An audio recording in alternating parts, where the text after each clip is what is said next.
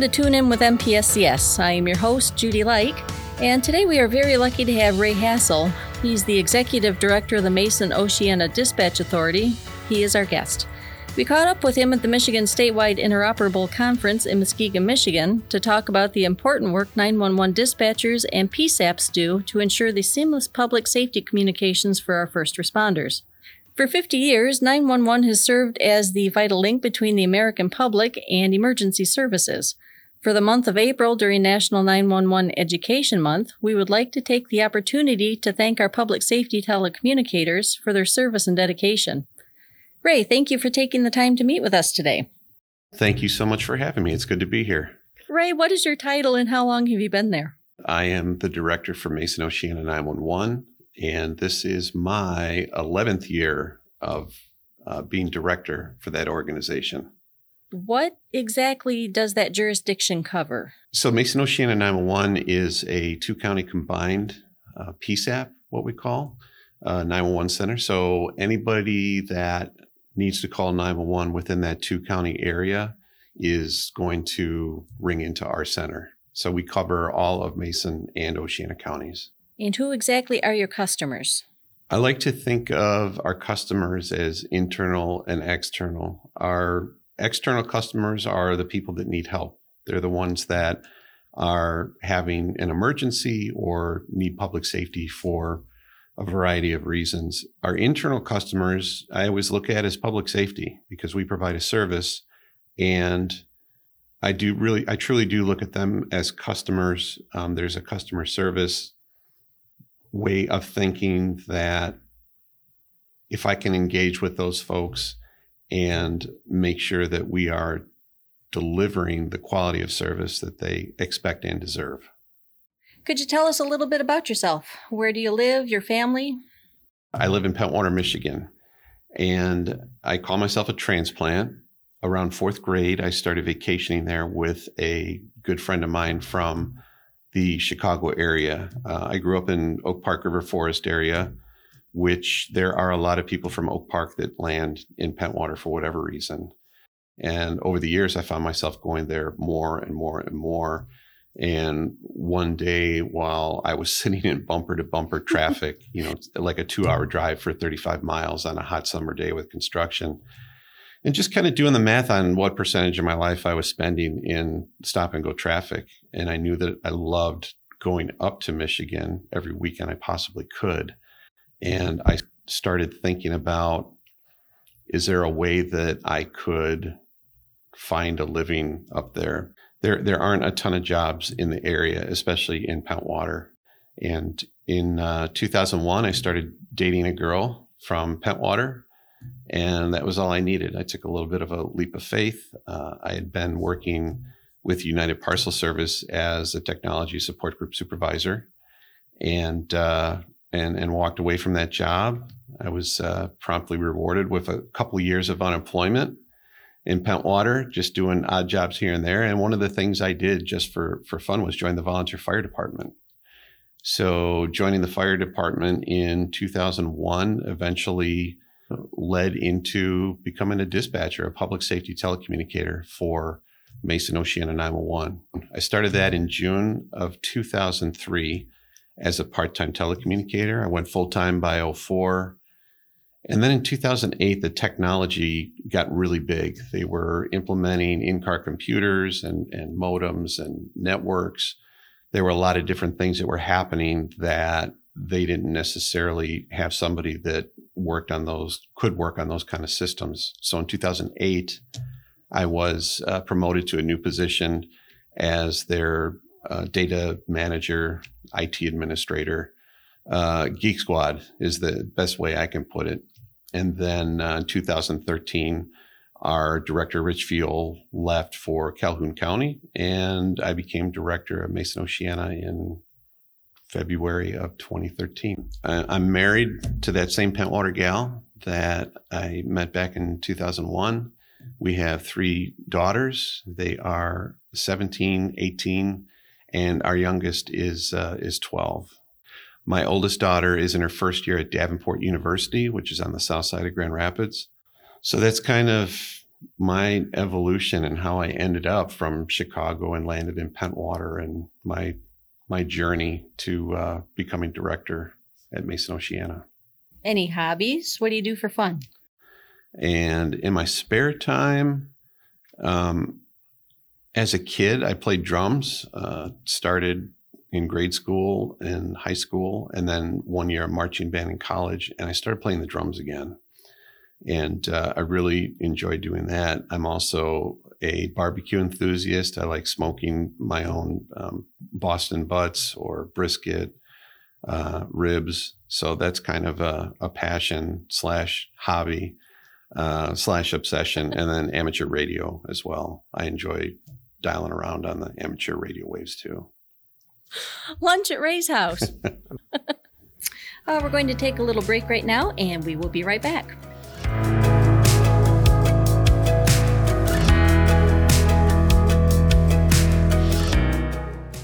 Here's a quick quiz to get quick help when you call 911.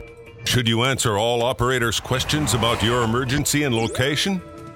Should you stay on the line? Should you listen to information about how to help yourself? 911 gets thousands of calls each day. Operators are trained to ask questions so the right type of help is sent to each emergency. Always answer questions and listen to instructions. Never hang up. Help 911 help you. Regardless of what you have seen or heard, 911 cannot locate you immediately when calling from a cell phone. Knowing your location is very important when calling. This is as simple as knowing the address you're calling from, teaching address information to children, and knowing what street you are on while traveling. Know your location.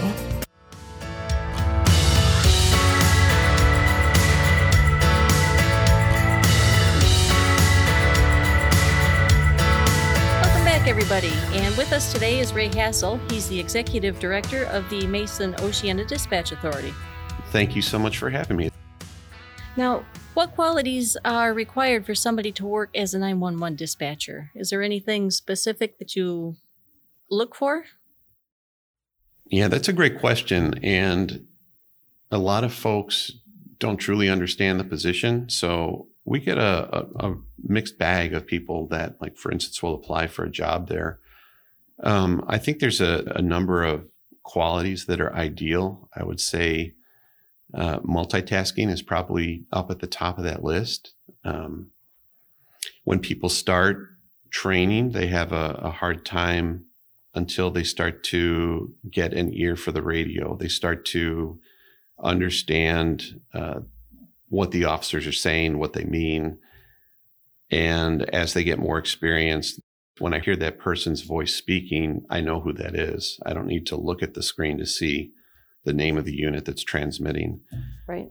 Over the years, public safety telecommunicators will develop what I call a superpower. Oh. They will be at their console talking on the phone to somebody while typing something in the computer, and they will hear their partners in the room and be scanning what they're saying and doing, and they'll have an awareness of what they're doing at their console as well as their partners' consoles.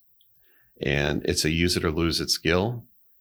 It takes a year or two to develop, and then when you stop dispatching, you will eventually lose that superpower. And I lost my superpower a long time ago, but it was really cool while it lasted. So right. The multitasking is certainly toward the top of that list. I'd say you've got to be able to keep cool under pressure. You can't be offended easily. We're going to be yelled at and sworn at by people. We're going to be talking to people that are having the worst day of their life. Maybe you're not taking that call every day, but certainly on a very regular basis where a loved one has passed away, or there's been a terrible car accident, or somebody's house is on fire.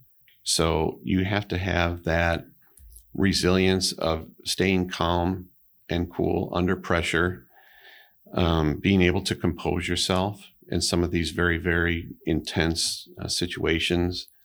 You also have to be able to make some decisions that you may not necessarily have been trained on. There's no amount of training that we can give a public safety telecommunicator that is going to be able to give them the correct answer to every single situation that people call 911 for.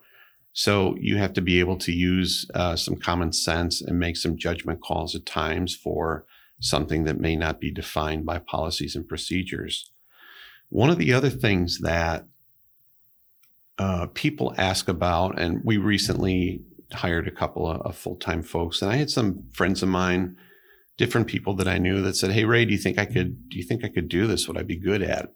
And there are a number of times where I have no question that the person could do the job, but there's a lifestyle component to public safety and public safety telecommunicator that folks may not think about. And that's, we're working weekends, we're working holidays, we're working nights.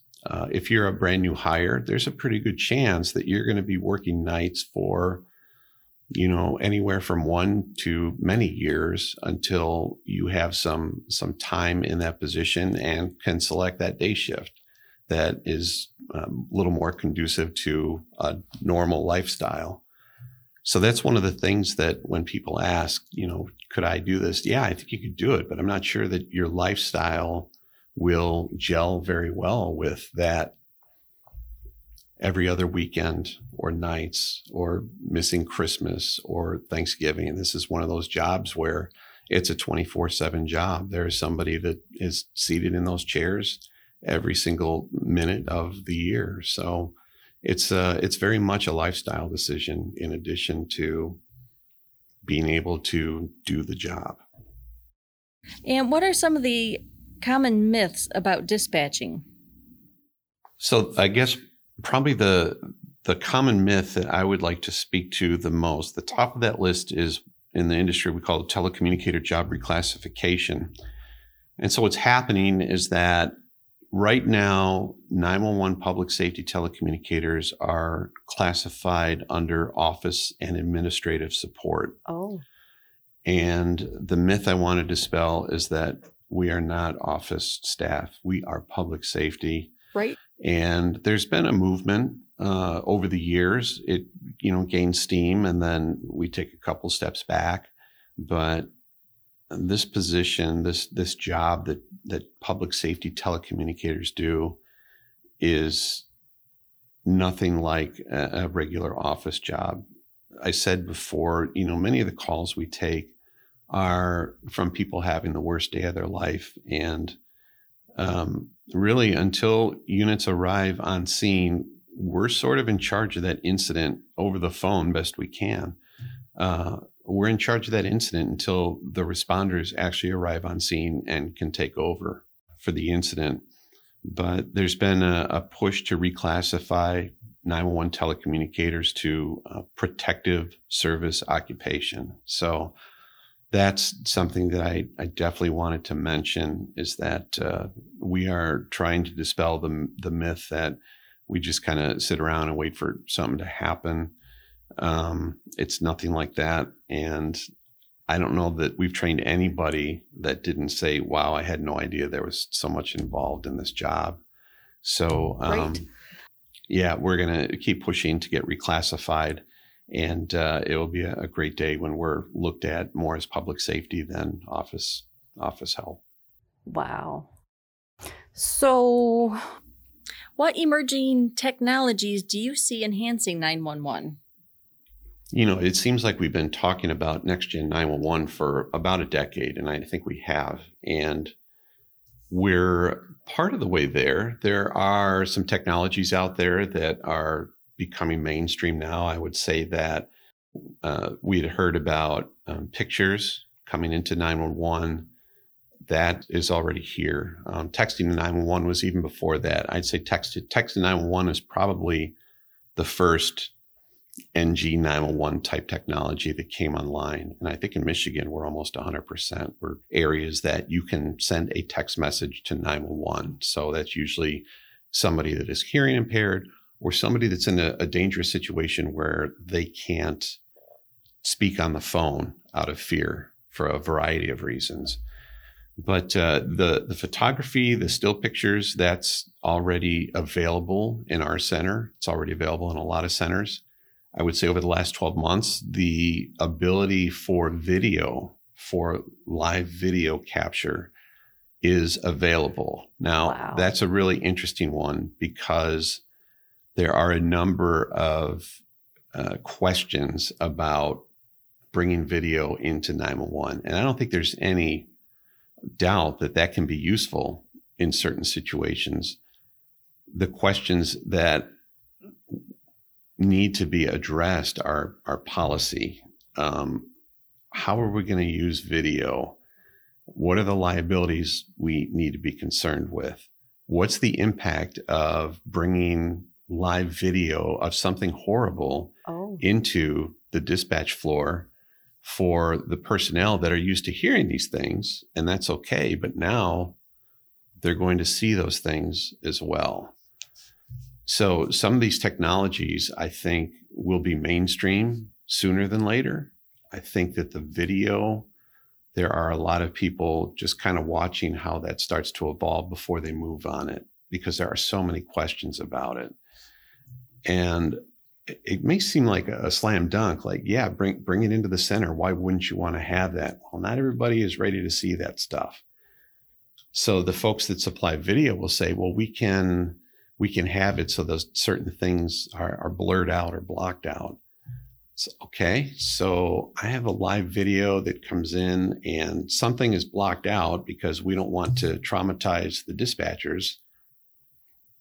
But then whatever was blurred out ends up being something terrible that we really would have liked to have known. So these are just some of the different questions that are swirling out there.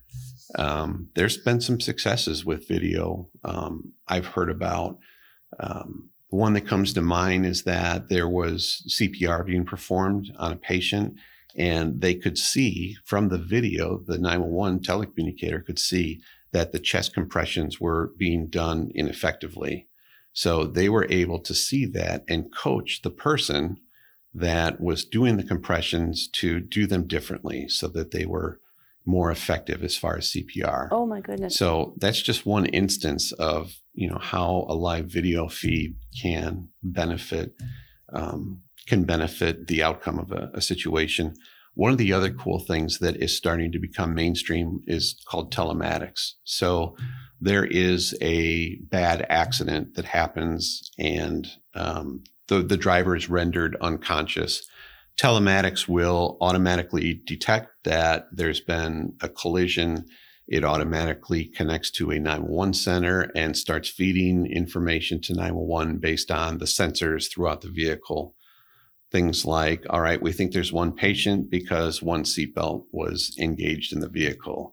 It was a very high-speed impact on the broad side of the car, so we know that that's going to be a particularly traumatic type injury. Airbags were deployed on the driver's side. This is all advanced information that is starting to flow into the 911 centers to give the responders a better picture of what they'll be rolling into when they're called to respond to these types of incidents. Another new NG911 type technology, the newest iPhones have collision detection where they're automatically calling a 911 center if you don't stop it from calling. But along with these cool new technology advances comes bumps in the road. So I know that here in Michigan, we have been getting 911 calls for people that were skiing, downhill skiing, and probably fell. The phone took it as a collision or a fall of some kind and automatically dialed 911. So along with these cool advances come these little things that we just have to work out. And that's part of the reason we don't just dive headfirst into some of these next gen technologies. And on the iPhone, something else that's cool that is brand new is that if you're in an area with no cellular coverage, you will be able to contact a 911 center through satellite. And it's very new. So those are some of the new technologies that are starting to become mainstream. A lot of the body-worn stuff like smartwatches, and there's a whole list of other body-worn gadgets that can, give advance notice if you're having a heart attack or your pulse rate is high. I think the new Apple Watch will tell you I think it has a pulse oximeter, so it tells you the percentage of oxygen in your blood. So these are cool medical things that are starting to happen with our body-worn devices. And some of these things play right into the whole next generation 911 type technology. So Ray, how has the MPSCS supported you and the Mason Oceana 911 system? So Mason Oceana 911 was actually one of the very early adopters of 800 megahertz and the statewide system here in Michigan. In 2003, we went live in a brand new 911 center. And at that time, law enforcement was pretty much on 800, the state system, but fire and EMS really were not. So when they built that facility and went live with it, that was the point at which everything, fire, law, EMS, all three of those disciplines went 100% onto 800, the statewide system. So over the years, we have interacted a lot with MPSCS, everything from system maintenance that they handle to emergency plans, console programming, radio programming. It goes on and on and on about all the different services that MPSCS provides, and really the cost effectiveness, the cost to be on a system like that would never be affordable by Mason or Oceana County if we were to do it on our own. It's not possible. These are extremely technical and expensive systems with tower and infrastructure maintenance. And it's quite an advanced system for the rural area that we're in. So there's a lot that MPSCS does in support of making a very, very affordable radio system to pretty much all agencies in Michigan. Okay. Now, what are some of your favorite memories of the MPSCS? It would be hard to pinpoint just one, but what I'll say about MPSCS is that I've worked with a lot of people at MPSCS over the years, and it has always been a good experience. MPSCS is full of people that are resourceful, helpful, and willing to accommodate any reasonable request. So I've worked from everybody all the way at the top, from Brad Stoddard on down. If I can mention some of the names: Kate Janreth, Todd Velderman, Jeff Kelly, Jerry Nummer, Randy Williams, Dennis Fountain. Dennis is in charge of maintenance in our neck of the woods on the west side, and I engage with Dennis all the time. Janelle Whitman, Tara McLeod, people that are helping with things like this conference that we're attending right now, or Tara, for instance, is on all of our ComU calls taking notes for us. It's just a wonderful asset to have, to be able to help us out with some of the stuff that we work on together. Dave Barnett, Lanny at the NCC. I don't even know Lanny's last name, but I've talked to him dozens of times at the NCC. Rich Melbo. There's some folks that are no longer there. Mark Sandberg, Theron Chanu. And then I did want to mention Dave Hayhurst, who was the NCC manager for a couple decades and passed away from cancer. So those are some of the folks that I've worked with extensively at MPSCS over the years. And I would say that my positive memory is just all the different projects that I've worked on with all those different folks. Excellent. Thank you so much for being here today to talk about 911 dispatching. Well, I certainly enjoyed being able to talk a little bit about the industry that I'm in, and thank you for taking the time to learn some more about it. We hope you've all enjoyed the show, and we will be back soon.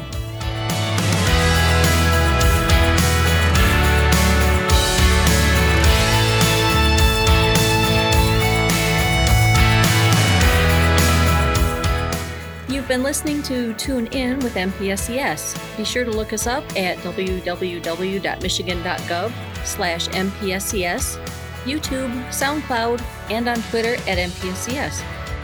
You can also subscribe to our podcast on iTunes and Google Podcasts so you never miss an episode. We'll see you the next time. Thank you.